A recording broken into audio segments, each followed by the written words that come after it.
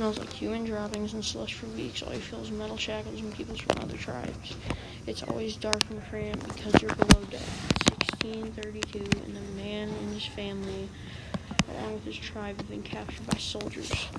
First, my characters are having fun at their home tribe getting ready to eat, until suddenly they hear screaming outside of their house, and the father walks out to see what's going on, and there is an American soldier burning down the village, killing men, women, and children. As soon as the man takes it all in, he's held at the point of death by a soldier's bayonet. Him and his family were rushed out of the house by the soldier. He takes them to the center of the village and sets them all on their knees.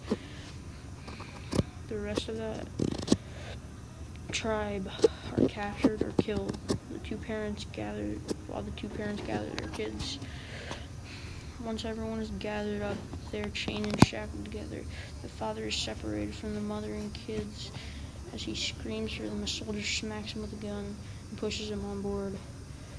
When they get on the boat,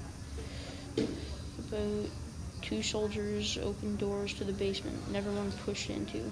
For the next few weeks, the man got fed once a day out of a bucket that he had to share with 10 other people. One day the boat had stopped, and then people on the ship were thinking it was feeding time. But this was weeks from whenever they got on. But they were in for a surprise. When the man gets off the boat, he was thin, and only about 50% of the people who got on the boat survived. All the man had thought about was his family and how he wasn't with them at the time he most needed to be.